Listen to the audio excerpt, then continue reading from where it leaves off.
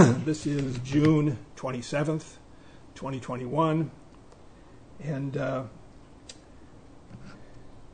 going to take up a koan this morning. It's number 19 in the Mumonkan, the Gateless Barrier. Ordinary mind is the way. This is number 19 in the Mumonkan, and this is the case. Joshu asked Nansen, "What is the way?" Nansen answered, "Ordinary mind is the way."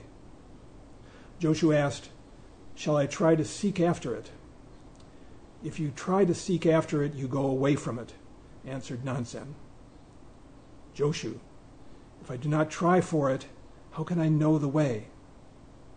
Nansen, "The way is not a matter of knowing or not knowing. Knowing is illusion. Not knowing is blankness. If you attain to this way of no doubt, it is as boundless as vast space. So how can there be right or wrong in the way?" At these words, Joshu was suddenly enlightened.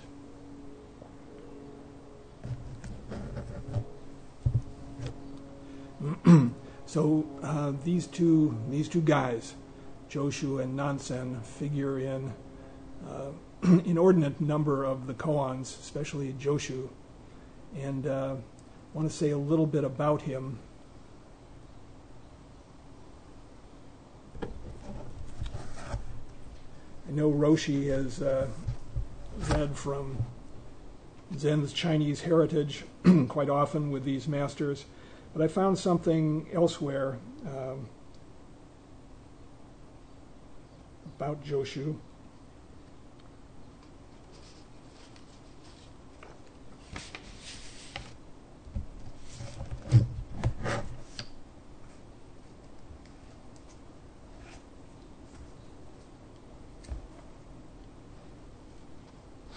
It's in a book by Robert Aitken, Roshi Aitken. Robert Aitken was a teacher at the Diamond Sangha in Hawaii, and he wrote a really excellent book just going through the Mumonkan entitled The Gateless Barrier. And he says this about Joshu. This is from his commentary on the Koan Mu, which of course involves Joshu as well. He said he had the longest and one of the most unusual careers of any Zen master. Born in 778, he came to study with Nansen when he was only 18 years old and remained until his old teacher died 40 years later. After 2 years of mourning, he set out on a pilgrimage to visit the many eminent teachers of his time. And on his departure, he is said to have vowed, "If I meet a 100-year-old person who seeks my guidance, I will offer the best teaching I can to that venerable person. If I meet a 7-year-old child who can teach me, I will become an ardent disciple of that child." And Aitken comments, contrast this vow with Confucian attitudes toward age and youth that prevailed in Zhaozhou's time, in Joshu's time. At age 60, he had freed himself of cultural constrictions as much as anyone can and had regained his beginner's mind. So Joshu went off on this pilgrimage, and he says he maintained his vow for the next 20 years. Wandering from teacher to teacher, he invited them to probe his mind, checking them as well, deepening and clarifying understanding.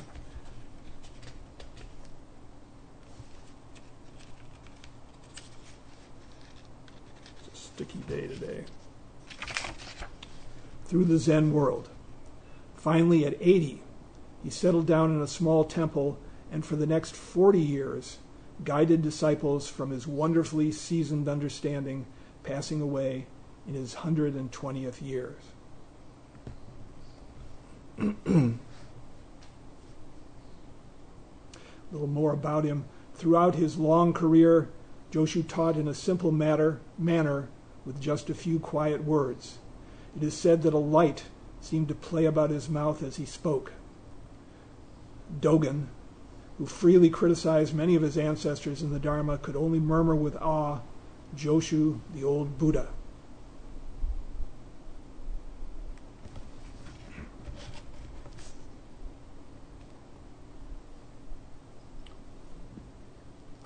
Seems incredible that somebody could live to 120 years, but we do have cases even here in the West of ordinary people living that long. And Zen Master Suyun, who died in the 1900s, late in the 1900s, also is reported to have lived to the age of 120.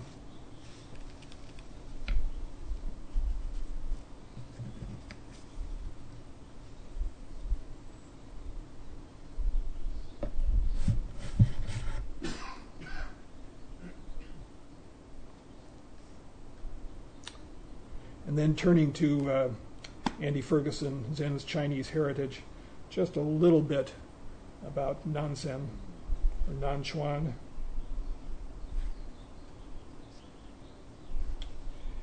He was a disciple of Matsu and the teacher of the famous Zhao Zhou, or Joshu. His lay surname was Wang, and he came from Zhejiang in Zheng province. Please forgive my pronunciation. For some of these Chinese words, you can go on the internet and you can hear it pronounced by native Chinese speakers. And if you click more than one of those pronunciations, they'll be different. So, good luck. Even before he became an old Zen teacher, his students referred to him as Old Teacher Wang. Before meeting Matsu, he was already widely versed in the various schools and scriptures of Mahayana Buddhism. And at their first meeting, he is said to have instantly forgotten the net of delusions and delighted in samadhi.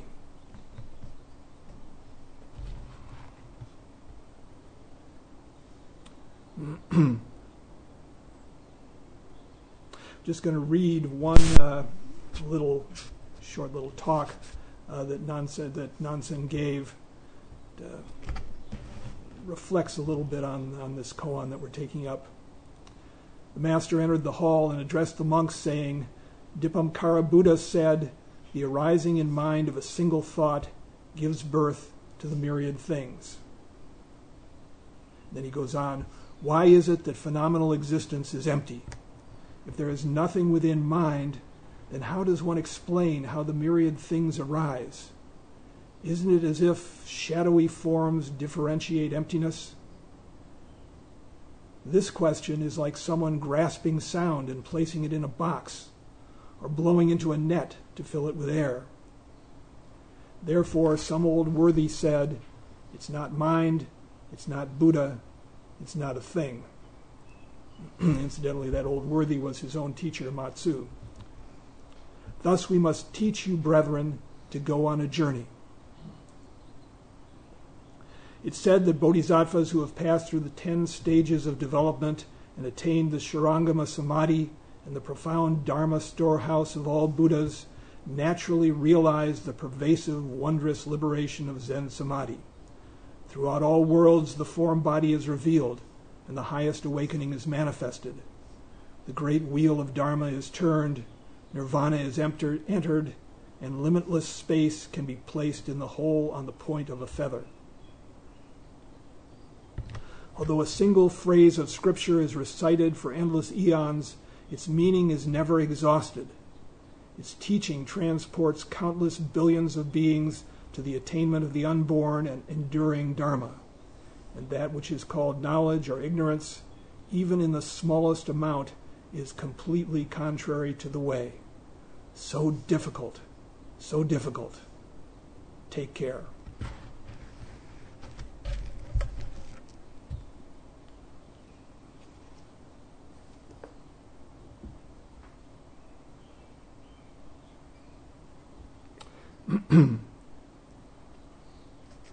So coming back to our koan, this word way, ordinary mind is the way. This is the Chinese word Tao. And of course, when Buddhism came to China, the Chinese changed it. They added their own flavor. And that's the way that it's come to us here in the Zen tradition.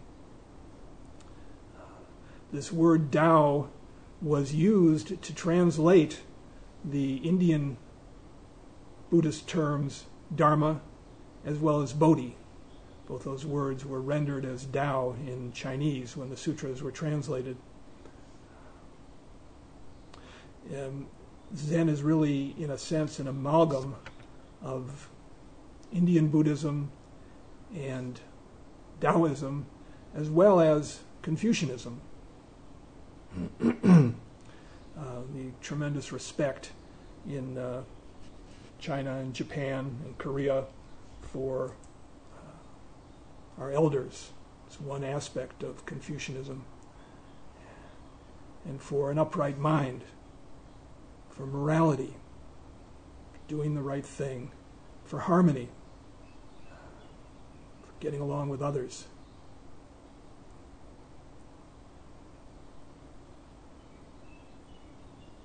So Joshu asks Nansen, what is the way? And Nansen replies, ordinary mind is the way. Boom, right there. Ordinary mind. It's what's right here.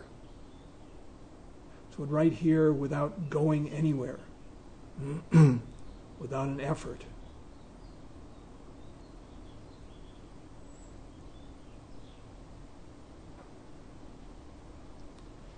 This is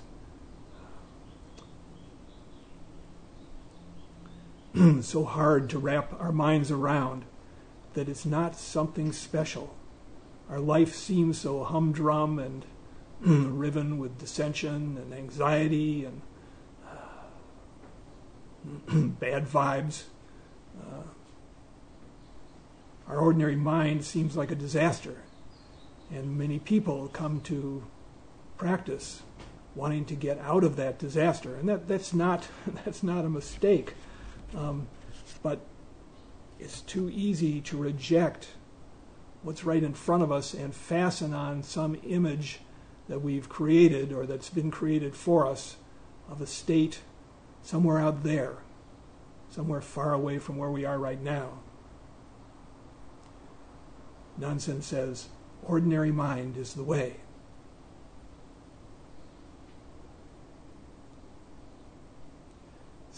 It goes against our natural understanding. We're always looking to get from here to there. Leave the humdrum and the tedious and get to something miraculous. But what Nansen is pointing out is that right here is miraculous. This ordinary life is nirvana, to put it in Indian Buddhist terms. We just chanted the Hakuin verse. It says there, it's like one in water crying, I thirst.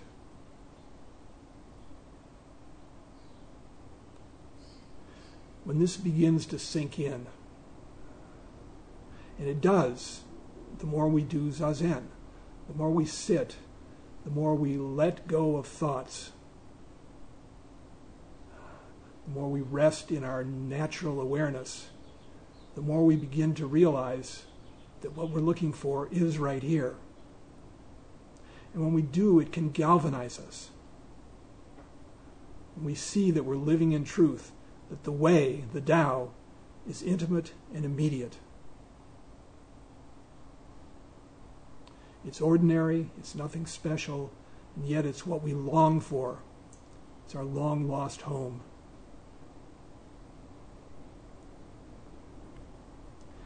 And the more we see that, the more, if we're working on a koan, the more that strengthens our doubt mass. We realize it's so near. Why can't we see it? When this really gets in deep, there's a corresponding deep interest in the practice. We want to put our attention there, to be with what's here, and not to go flying off into our speculation and ideas and worries and desires.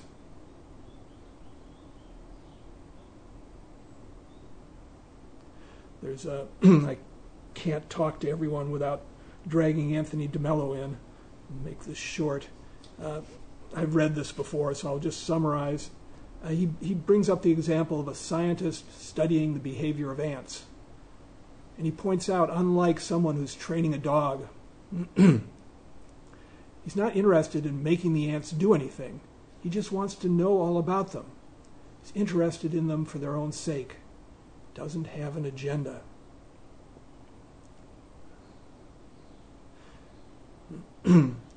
Really, our practice is our own personal experiment. And we're totally in charge of this experiment, how we proceed. Looking into our own mind.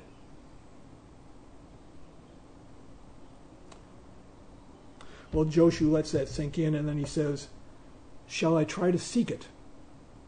Shall I try to seek after it? And Nansen says, if you try to seek after it, you go away from it. So Joshu wants to know, how do I, basically we can sum it up and say, how do I practice? Okay, ordinary mind is the way. What do I do? And Nansen doesn't bite. He doesn't tell him what to do. He says, if you seek after it, you go away from it. Robert Aiken has a story. When he was practicing, he and his wife in Tokyo, in Japan, says late 1961, early 1962, they were living on the outskirts of Tokyo and practicing with Yasutani Roshi, Roshi Kapleau's primary teacher. And he says, we communicated with him surprisingly well, though he spoke no English. I spoke only broken Japanese, and Anne spoke no Japanese at all. Still, some of our subtle questions went unanswered. When Nakagawa Soen Roshi wrote us that he would be coming to Tokyo from his temple in Mishima, both of us looked forward to the chance to ask about our practice in detail. But I was sick when the day came, so Anne went by herself and asked my question, should I use effort or not? This question preoccupies many students and is essentially what Joshu asks. Should I direct myself toward it or not? Anne came back late in the day, exhilarated as one always was after being with Soen Roshi, full of stories of her encounter. Finally, I was able to ask about my question. She laughed and replied, he said, that is a very difficult question.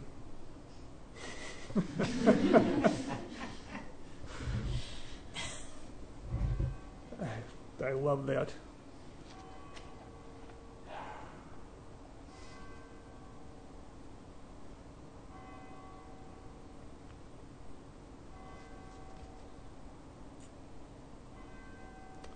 It's maddening because as soon as you grasp after anything, you lose it.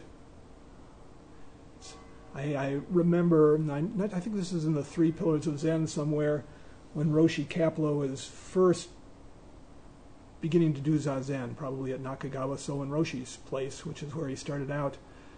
Some Zen teacher or adept told him, I think I'm getting this right, there's a blind Buddha in your belly. He's very shy. Make him see.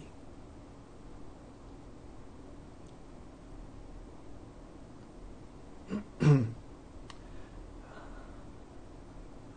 think Sheng Yen does the most grandmotherly take on this whole issue with his image from the book titled the same, Catching a Feather on a Fan. Just want to read through this. He says, stilling the mind is like catching a feather on a fan, or with a fan. Of course, he's talking about the kind of fan that you open up and you can wave it at your face and cool off. People probably wish they had such a fan right now. He says, every time you move the fan, the feather is likely to be blown away. It's a delicate business. To catch the feather, you have to hold the fan quite still just under the space through which the feather is sinking of its own motion. The feather then comes to rest on the top of the fan. You can imagine how difficult or how easy this may be. Any use of force and the feather is lost.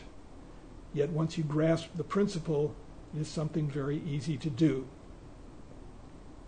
It needs patience and persistence.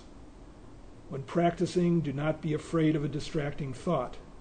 If the body has a problem, do not be concerned with it.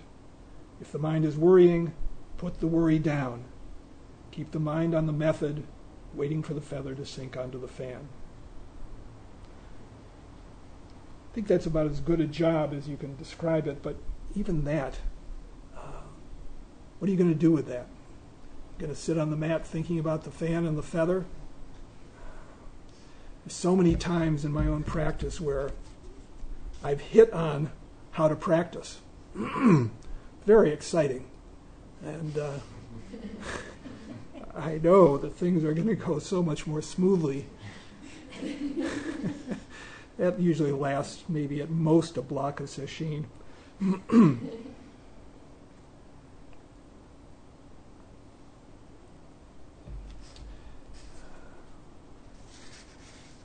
There's another instruction, sort of.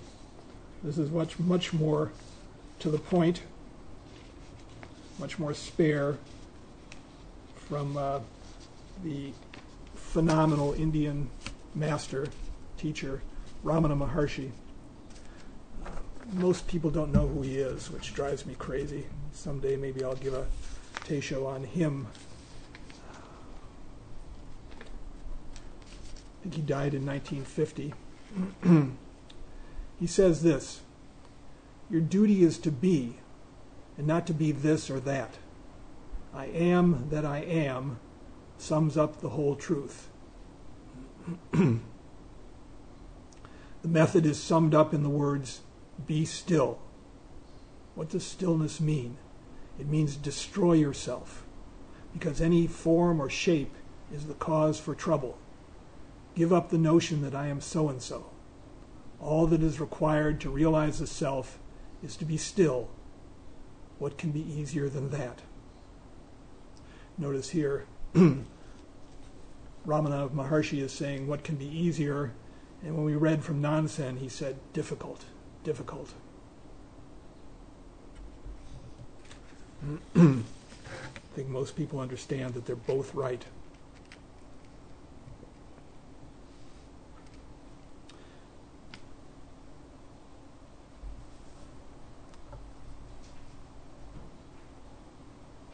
The way is not a matter of knowing or not knowing.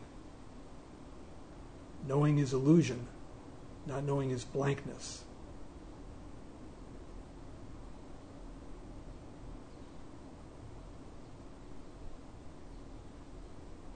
We have a deep habit of mind to want to move from uncertainty to clarity. We want resolution. It's not only a habit, it's probably genetically programmed into us.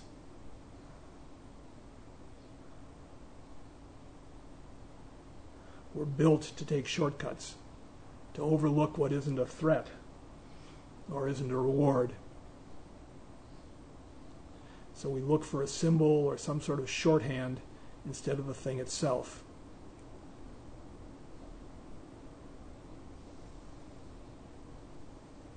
But that knowing that we're looking for is an illusion. It's not the thing itself. And if we just go, duh, that's not it either. Reminds me of my first dog. This is not Archie, this is Nora, another wonderful dog. She wanted people food. She wanted it pretty bad. And this was our first dog, and we hadn't learned our lesson yet, and so we would, from time to time, share a scrap under the table. And it was quite surprising. You put a piece of food down, she'd be so excited. Here comes the food, drop it on the floor, and she couldn't find it. Just looking out, just so keyed up that she couldn't see what was right in front of her.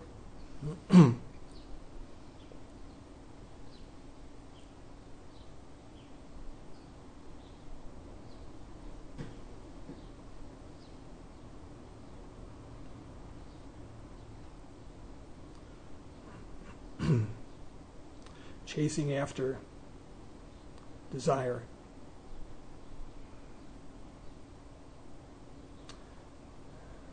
We don't need someone to give us the answer.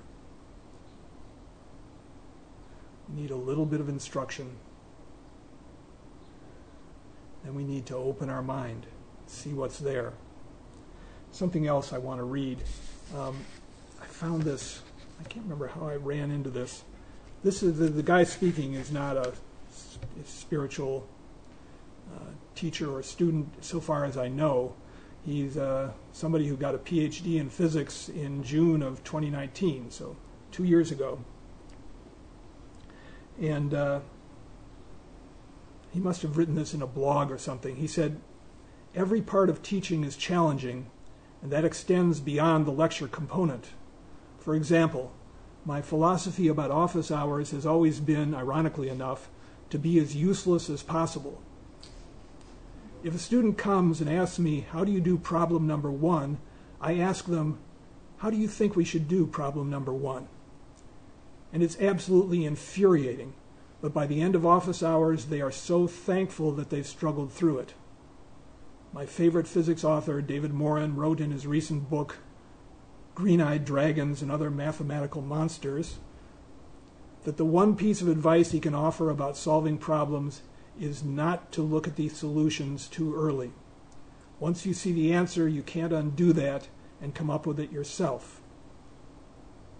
So don't be afraid to just sit and get stuck and ponder, because that's when you're really figuring out what to do. We could say that's when something deeper in the mind is figuring out what to do. That is the learning process. It takes so much patience and so much faith to be stuck and not to spin off into an easy answer, not to play with images, just to sit in that deep not knowing. There's not knowing that's blankness, as Nansen is pointing out, and then there's the not knowing of Bodhidharma. I don't know.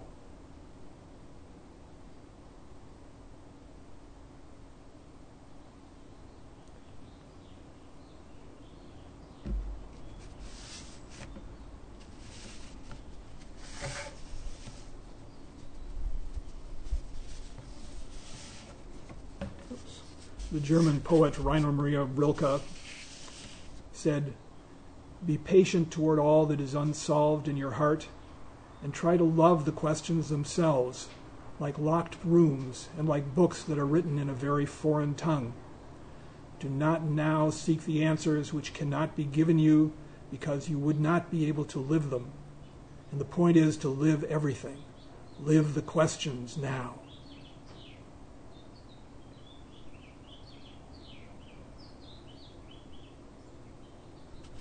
This is the heart of Zen, the original teaching, a teaching beyond words and letters, pointing directly at the mind.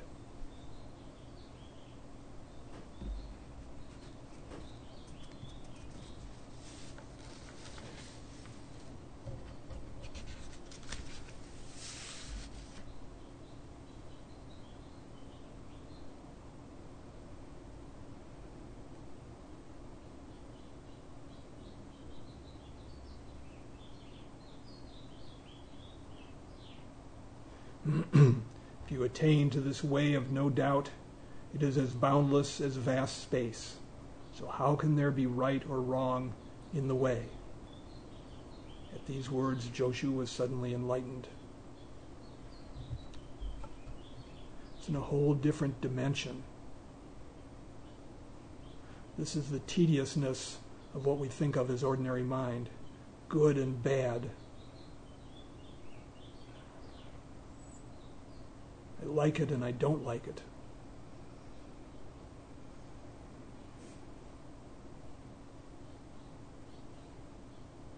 I know and I don't know. They're two sides of one coin, possessing and not possessing. And so Nansen says, how can there be right and wrong in the way?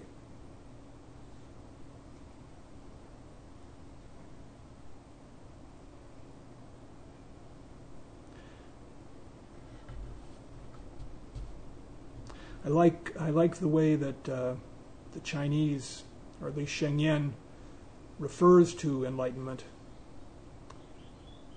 as seeing the nature. We see.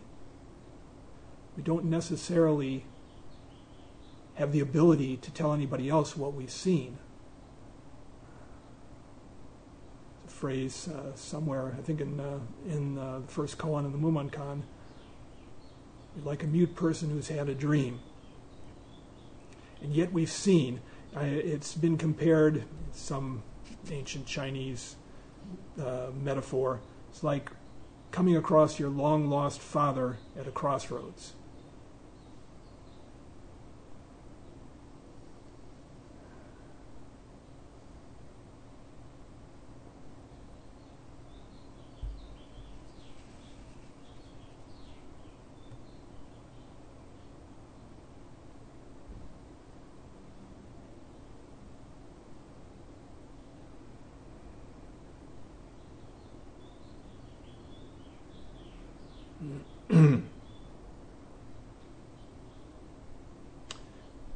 Let's go to the commentary.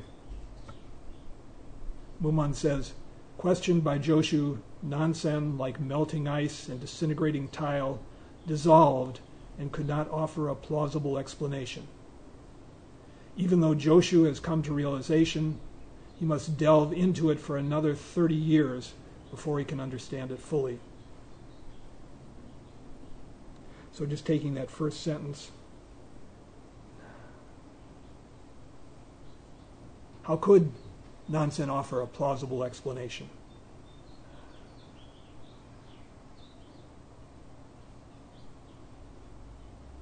This is really praise by slander, which is Mumon's specialty. And then he strikes out at Joshu, what the heck? Even though Joshu has come to a realization, he must delve into it for another 30 years before he can understand it fully.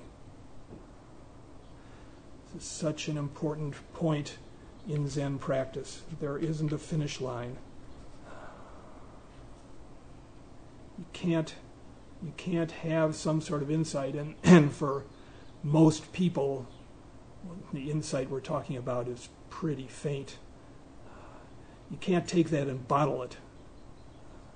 And if you do, you're doing damage to yourself and anybody you try to help. Ordinary mind is the way, not your special experience. So simple. Throw it out. Everything. See it, meet it, be it fully, let it go.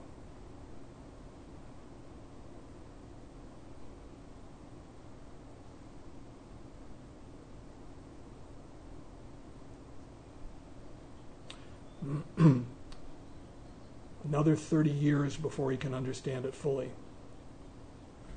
And what do we mean by understand? Joshu remained, as we said, with Nansen until the latter's death.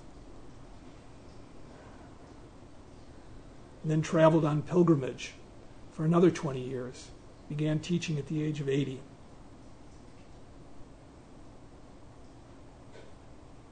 Say anything over 70 is pretty damn old. And the verse. Hundreds of flowers in spring, the moon in autumn, a cool breeze in summer, and snow in winter. If your mind is not clouded with unnecessary things, no season is too much for you. Our life just keeps bubbling up. It's wonderful when we're there with it.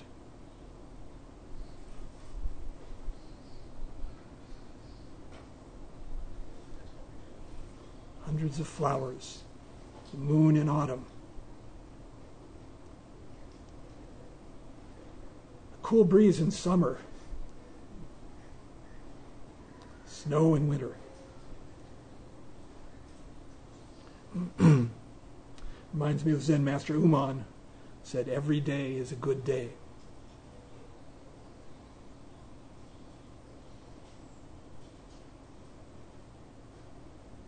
wet and rainy in spring,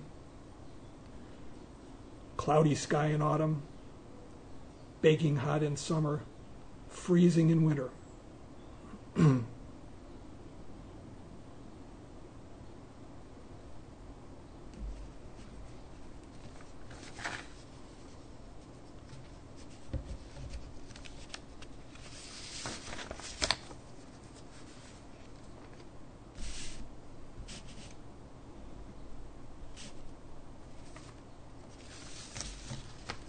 What practice shows us, what we learn through repeated practice, is how to move freely with conditions as they come up, without separation, without keeping score. It's wonderful.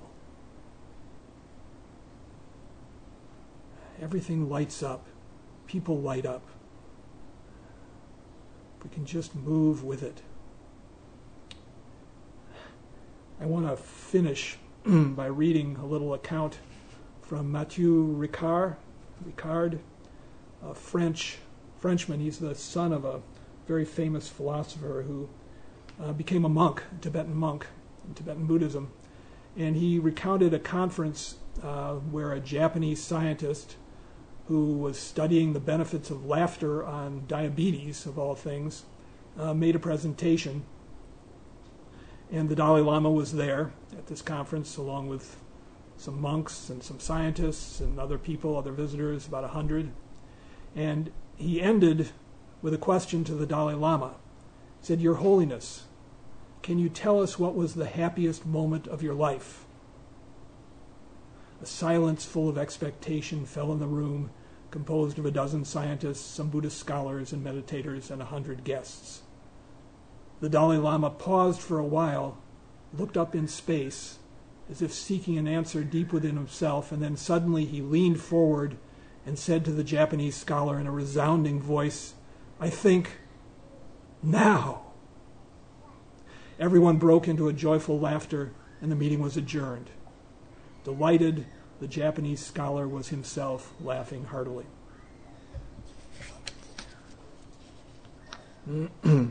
All right, our time is up.